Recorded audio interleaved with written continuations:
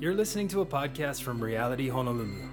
For more information or ways to get involved in the life of the church, visit realityhonolulu.com. Thanks for listening.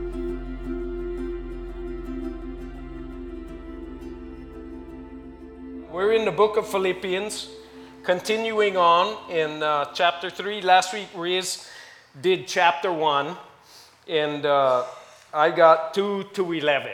Okay, and you can kind of like figure that out. Who the pastor, he gets like 1 chapter, I got, 10. So, but the theme of the book of Philippians, and he talked about it last week, was joy, and I kind of added my own little twist to it. Joy in any and every circumstance. And he talked about that last week, and one of the scriptures that he shared was, the joy of the Lord is my strength. And I don't know, I'm going to try and be a little honest, is that joy is probably not the first thing that comes to my mind during the week. And this morning when I got up, I woke up at 3 o'clock because I couldn't sleep. Then I went back to sleep. I had the weirdest dream, kind of like the stupidest dream. And then I got up and looked at my notes, and then when I went to print it, the printer didn't want to print the papers. So I don't know how you guys are. I'm like thinking about breaking the printer. This morning. And my family, Christian, they know. I actually haven't done that, hit things. And machinery made out of plastic is really good, to hit. I was going to throw that thing because I'm like, oh, not now. And then I think I realized that the message was on joy in any and every circumstance. Which was good. It's applying to me first thing in the morning. The book of Philippians was written by Paul when he was in prison.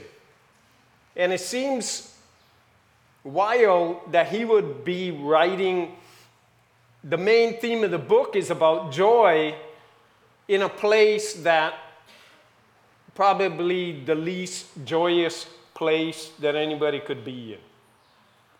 Definitely not a place where you would easily have a good attitude. The joy of the Lord is our strength. And it's a really challenging scripture.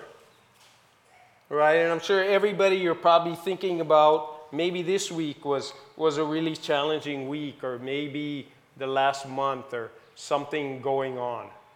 Right? And almost like a foreign concept, or something that you're like, man, that would be awesome if I could believe that.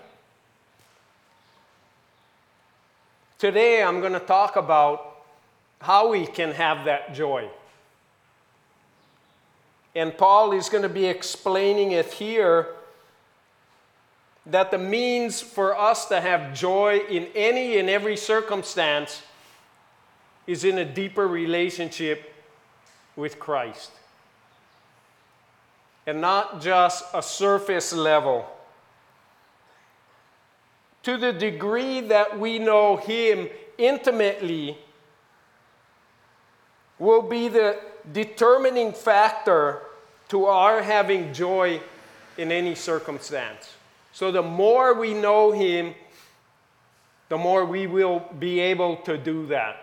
The less we know Him, the more challenging it's going to be. And I'm going to cover today 2 of Paul's goals, because he uses himself as the example. One is having a relationship with the Lord that grows deeper and deeper. And the second one is what he does to reach that goal. So let's read, if we all would, Philippians chapter 3, starting in verse 2. Watch out for those dogs, those evildoers, those mutilators of the flesh.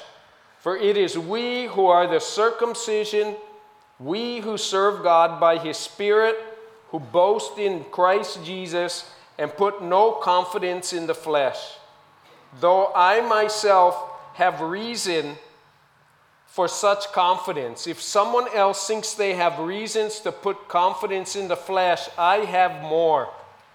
Circumcised on the 8th day of the people of Israel, of the tribe of Benjamin, a Hebrew of Hebrews, in regard to the law, a Pharisee, as for zeal, persecuting the church, as for righteousness based on the law, faultless.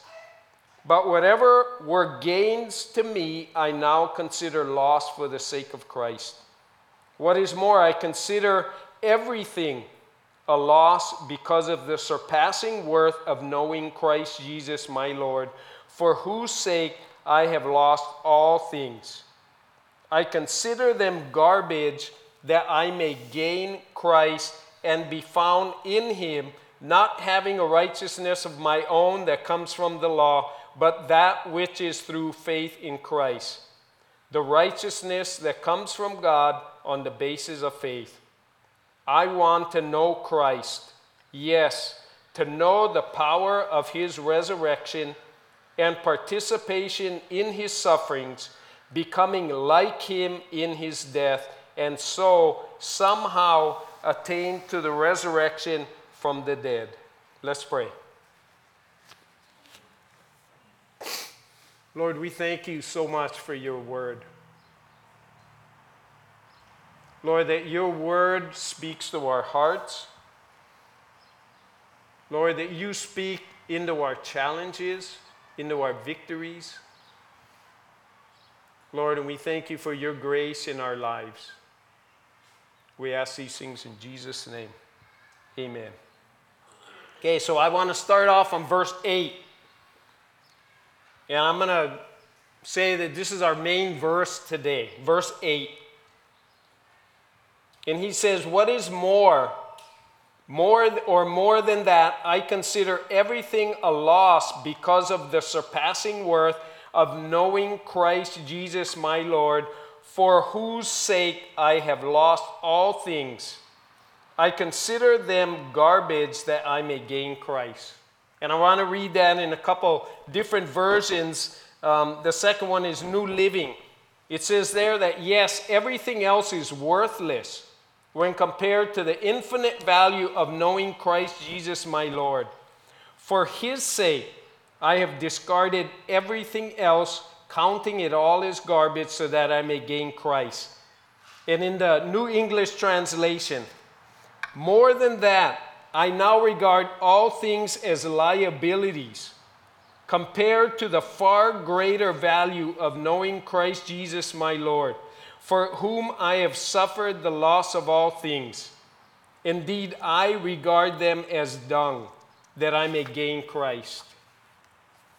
Now in verses, he starts off in verses 2 to 6, he kind of has this, seem like pretty radical exhortation for the church, giving them warning, right? And pretty gnarly. And he's telling them to beware of those that are trying to mislead them where? To forsake kind of the freedom that they have in Christ, right? And to be dependent on like a surface, shallow, works-based religion. A quote that I read was that ritual cannot save. Ritual cannot save. In Ephesians 2, verses 8 through 10, and this is my paraphrase of that scripture, it says that I wrote that it is by the grace of God that we are saved, through our response in faith to accept God's provision of Jesus Christ, and this not from our efforts.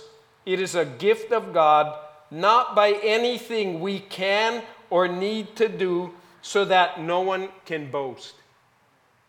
That's our salvation. That Jesus did it all. Right? And what goes on in verse 10, he says that we are God's handiwork or masterpiece, created new in Christ Jesus to do good works, which God prepared in advance for us to do. So it isn't like, that doesn't mean we don't have to do anything. What it does mean, right, and I have here, if you want to do works, then these are the works that God is calling us to do. These are the works that God is pleased with, the ones that He has planned for us. And the ones that we're supposed to walk in, not the ones that we make up for ourselves, trying to win favor with Him. Okay, that's kind of the whole gospel in a nutshell. And actually, in my consideration of this, is like salvation doesn't stop the day you raise your hand or come forward or get on your knees or whatever you did, that one day, the day of conversion. That salvation is continual. It lasts all the way up until you end up in heaven. When you're in heaven, then it'll be complete. Okay? So every day, we need to be saved. Right? Sometimes we know it. We're like, Lord, if you don't save me now, man, I'm not going to make it. Right? Salvation is always there. Why was Paul so harsh about these guys? And I believe it's because that's where he came from. That was him. Right? He was that person that he's warning them, look, beware of these guys. Because they're going to lead you astray. They're going to lead you down a road that's not the road that God's on. He says that about having confidence in the flesh his confidence had to do with his upbringing, that Paul grew up in the church. Right? He was one of the leaders. He was a direct descendant. He says he's a Hebrew of Hebrews. So he had the background. His education, he went to Bible college under one of the most popular rabbis. His position as a Pharisee, one of the most elite religious sects. He says of his performance before God that he was blameless in following the traditions and regulations. And his zeal for his religion, he says that led him to be compelled to do what? To persecute the church. So that was his background. And if you know, on that one day on the road to Damascus when he was going to arrest Christians, that he saw the light, literally. And Jesus spoke to him and his life was changed. That was what he was before. And what he's writing here is what he is now. Paul's present goal is what? He says, the surpassing value of knowing Christ deeper. That's his present goal. The three scriptures, verse 7, he says that whatever were gains or assets to me before I was a Christian, I now consider loss. Verses 8 and 9, he says, what is more, I consider everything a loss because of the surpassing value of knowing Christ Jesus my Lord, for whose sake I have lost all things. Literally, he's in prison, he lost everything. Right? His title, his standing, but he lost all his possessions. If you remember that one scripture where he asked one of the guys, Timothy or somebody, bring the cloak. He had nothing. The first thing he says, and my first point is knowing Christ Jesus my Lord. Knowing him intimately from experience, not just from a distance or not just book knowledge. Now, the knowing God is knowing him like a person, like I know him. Like you can read stuff about people, right? You can read a biography. You can see the movie and you kind of know that person, but that's not like knowing the person personally. And that's what he's talking about here. We need to know Him intimately in every area of our lives, and for that, He needs to have access and control over every area of our lives. Now, as I was writing this, I was kind of thinking about Winter and I. And, not kind of, I definitely was thinking about her and I. And we have been, her and I, we've been married for 43 years. Hey. Miracles happen. But you know what? This last probably couple of weeks, you know, and you can talk to her about it, that we've kind of entered into, like, really worked on our marriage, you know, what our relationship, right? Where she came up with all the good ideas and I went along with it. I'm getting smarter. You know, we pray together, right? Or we had some pretty long talks, okay? And good, not bad. And kind of sorted a bunch of stuff out, right?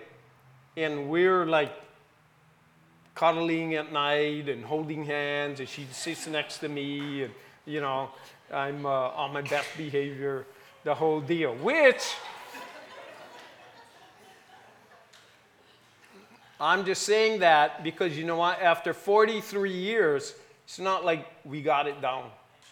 We're still learning how to love each other. Okay, and I guess what I'm talking about here, the relationship with Christ, is similar. Is that it's a lifelong process. That's why in the ceremony, till death do you part, because it's going to take that long, and you still probably, you know what I mean, right?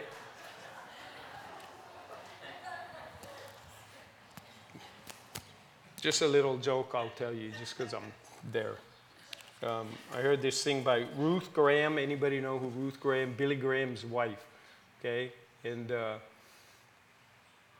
somebody was interviewing her, and they asked her, well, in all those years that he was on the road and gone from the house and the whole deal, all of this, did you ever consider divorce? And she told this person interviewing her, murder, yes, but never divorce.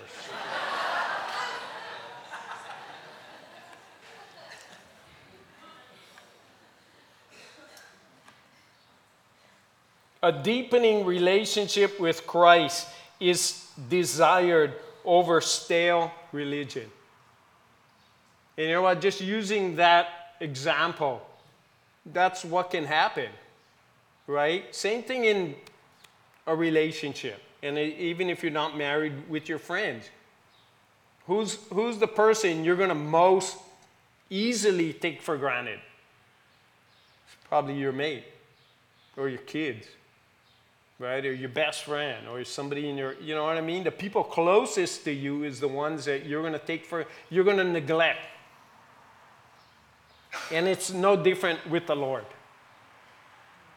And that's why we have to continually keep up with Him, because I'll tell you, you know that He doesn't move away. We're the ones that get distracted in other things and move away. Sometimes it's easier to give Him our money or part of our time, or have a conversation now and then, or drop Him a note to let Him know we're doing okay. Right? It's easy in our relationship with Christ. What was in the beginning, maybe when we first became a believer, was like the honeymoon. And then later on, then you like can't put the paper down to listen to what they're saying, or you know what I'm saying? But you know what? Same thing with the Lord. It's easier to do that than to maybe really try to dig deep in our relationship with Him.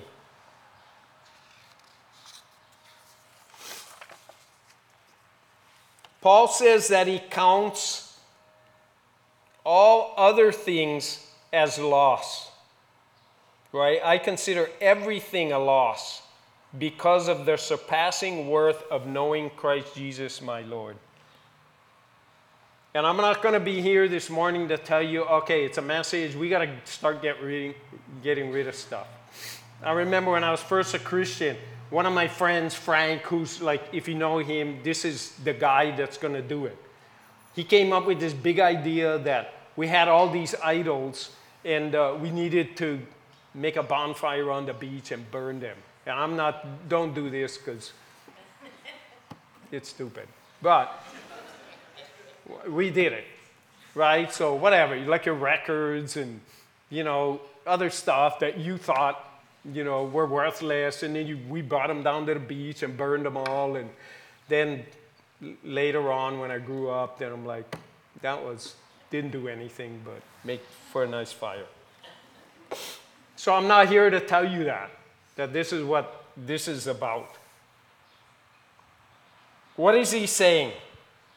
Considering as loss anything that is a liability or a hindrance or a distraction to the goal of gaining more of Christ. That's what he's talking about. And that's what I'm talking about. In Acts chapter 27, verses 16 to 20, you can turn there. I'm not going to read it. I'll just tell you the story. Paul is on his way to Rome. And he's on a ship. And they're sailing over there, if you know the story. And they run into a huge storm. And so gnarly, days and days and days, they're fully like panicking. And in the two verses, and I'll read this part, verses 18 and 19, it says there that we took such a violent battering from the storm that the next day they began to throw the cargo overboard. So what's the cargo? Everything that they were sailing over to take over there, right? The toilet paper, all of that kind of stuff, wherever they were going. The cargo. They're so panicked that they threw that all overboard to lighten the ship. On the third day, another day, they threw the ship's tackle overboard with their own hands. So all the heavy pieces that make the ship run, they threw that overboard. And I love that story because that's the picture. The ship is going to go down. And in their desperation, what did they do? Everything that's weighing it down, they throw overboard. Right? It's taking in water, and something's got to go out. And that's the picture that Paul is giving us here. He is saying for him, nothing is going to get in the way of his goal of knowing Christ more. He won't be distracted. His love and loyalty won't be divided between other things. He won't be half-hearted in his devotion to Christ. He won't give half-hearted, half-effort in his pursuit of Christ. Nothing will be more important. Now, I don't know if you've ever been there in any relationships, right? And it takes complete, that's what he's saying here. He's encouraging us to have complete focus on this. What do you need to throw overboard? What is a liability or a distraction from you having a deeper relationship with Christ? And I wrote like a little list for us. Material things, worldly possessions, financial, right? Money. Maybe those things can be a distraction. Positional, maybe our title, maybe our standing where we work, some position that we want to hang on to. Relational, maybe some friends, right? I have here self-love, which is one that probably is pretty true. Emotional, maybe there's some fears or anxieties or failures or doubts, or maybe our pride, self-sufficiency, that needs to go over. In verse 8, he talks of the surpassing value of knowing Christ Jesus, my Lord. Now, in my family, I have Christian, who plays the box up here, and 2 daughters, and Winter. And they all have, at times, accused me of being a hoarder. Any hoarders here? No, I'm the only one in this whole room. How can that be? You guys are somebody's in denial in this group. Okay.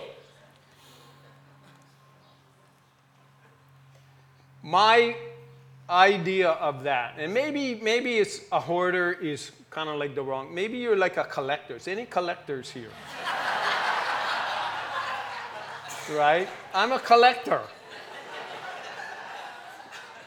And in my mind, it's like, I might need that later. Anybody like that? You know what I'm saying? The plastic fork, throw it. No, I might need that later. Right? There's no end to what you might need. And you know, how many people, like, when you get rid of it, that's when you need it. Right? As long as you have it, you never need it. Or, I like that thing. Winter is like number 1. Right? Like, hey, you need to get rid of this thing. I'm like, why get rid of your stuff? Why you always want to get rid of my stuff? Right? Or I've had it a long time, why should I get rid of it now? Right? After it's been like 10 years, you never used it, but then you can't get rid of it because you've had it so long. It's like, I know tomorrow's going to be the day.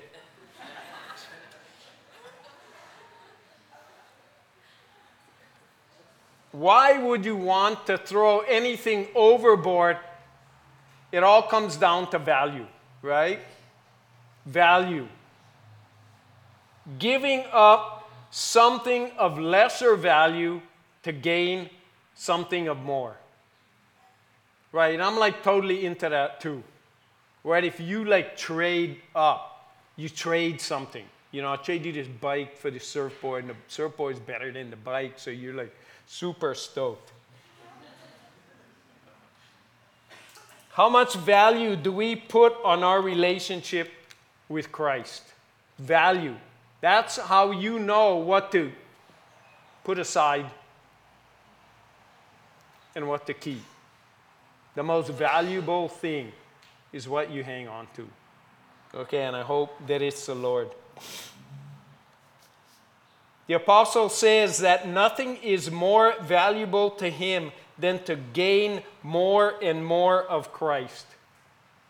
And until we do that, we won't have the joy of the Lord as our strength in every situation.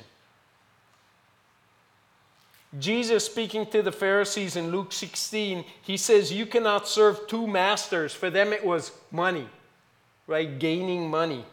Either you will love the one and hate the other. You are the ones who justify yourselves in the eyes of others, but God knows your hearts.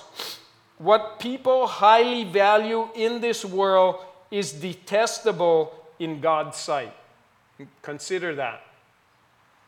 What's highly valued in the world is detestable in God's sight. Isn't that true? 2 Corinthians 10, verses 3 to 5, it says here, for though we live as human beings, we do not wage spiritual battle according to human standards, for the weapons of our warfare are not human weapons, but are made powerful by God. And what are those weapons for? He says here, for the tearing down of strongholds. Anybody have ever met a stronghold in their life? We tear down arguments and every arrogant obstacle that is raised up against the knowledge of God, and we take every thought captive to make it obey Christ. Anybody ever have like thoughts that needed to be taken captive and put under, the Lord?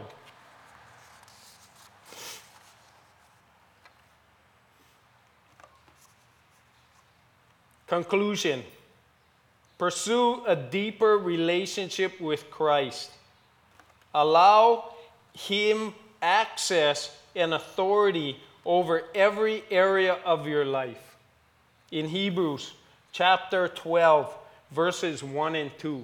I don't know if it's up there, but this is actually a combination of two different translations. Okay? So if some of it doesn't look like the one. It's actually half New English translation and half Christian Standard. Okay? But Hebrews 12, 1 and 2. He says here, therefore, since we are surrounded by such a great cloud of witnesses, right? And that was from Hebrews 11, all the guys of faith in Hebrews 11. We must get rid of every weight and the sin that clings so closely and run with endurance the race set out for us, keeping our eyes on Jesus, the source and perfecter of our faith.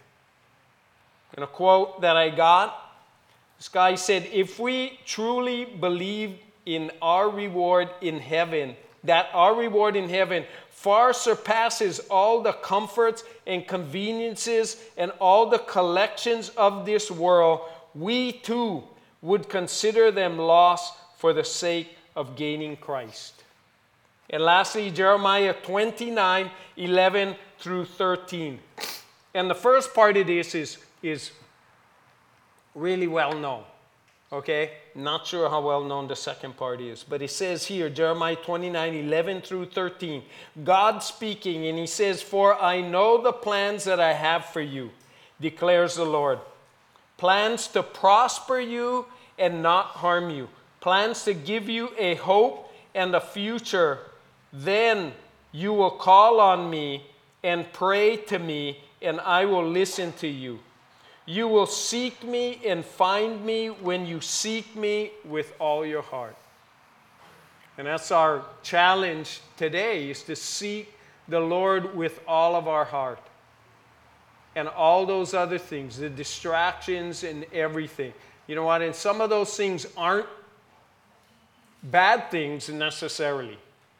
But if they're sharing the place where Christ is supposed to be, then they need to get off. Okay, let's pray. Lord, we thank you for your word. And Lord, that you never leave us as we are. Lord, that you are gracious. Lord, that you are continually making us more and more like you. Lord, you know our hearts better than we know them. Lord, you know where this applies and where it doesn't. Lord, and I do pray that all of us here would search our hearts. Lord, and we would listen intently to you.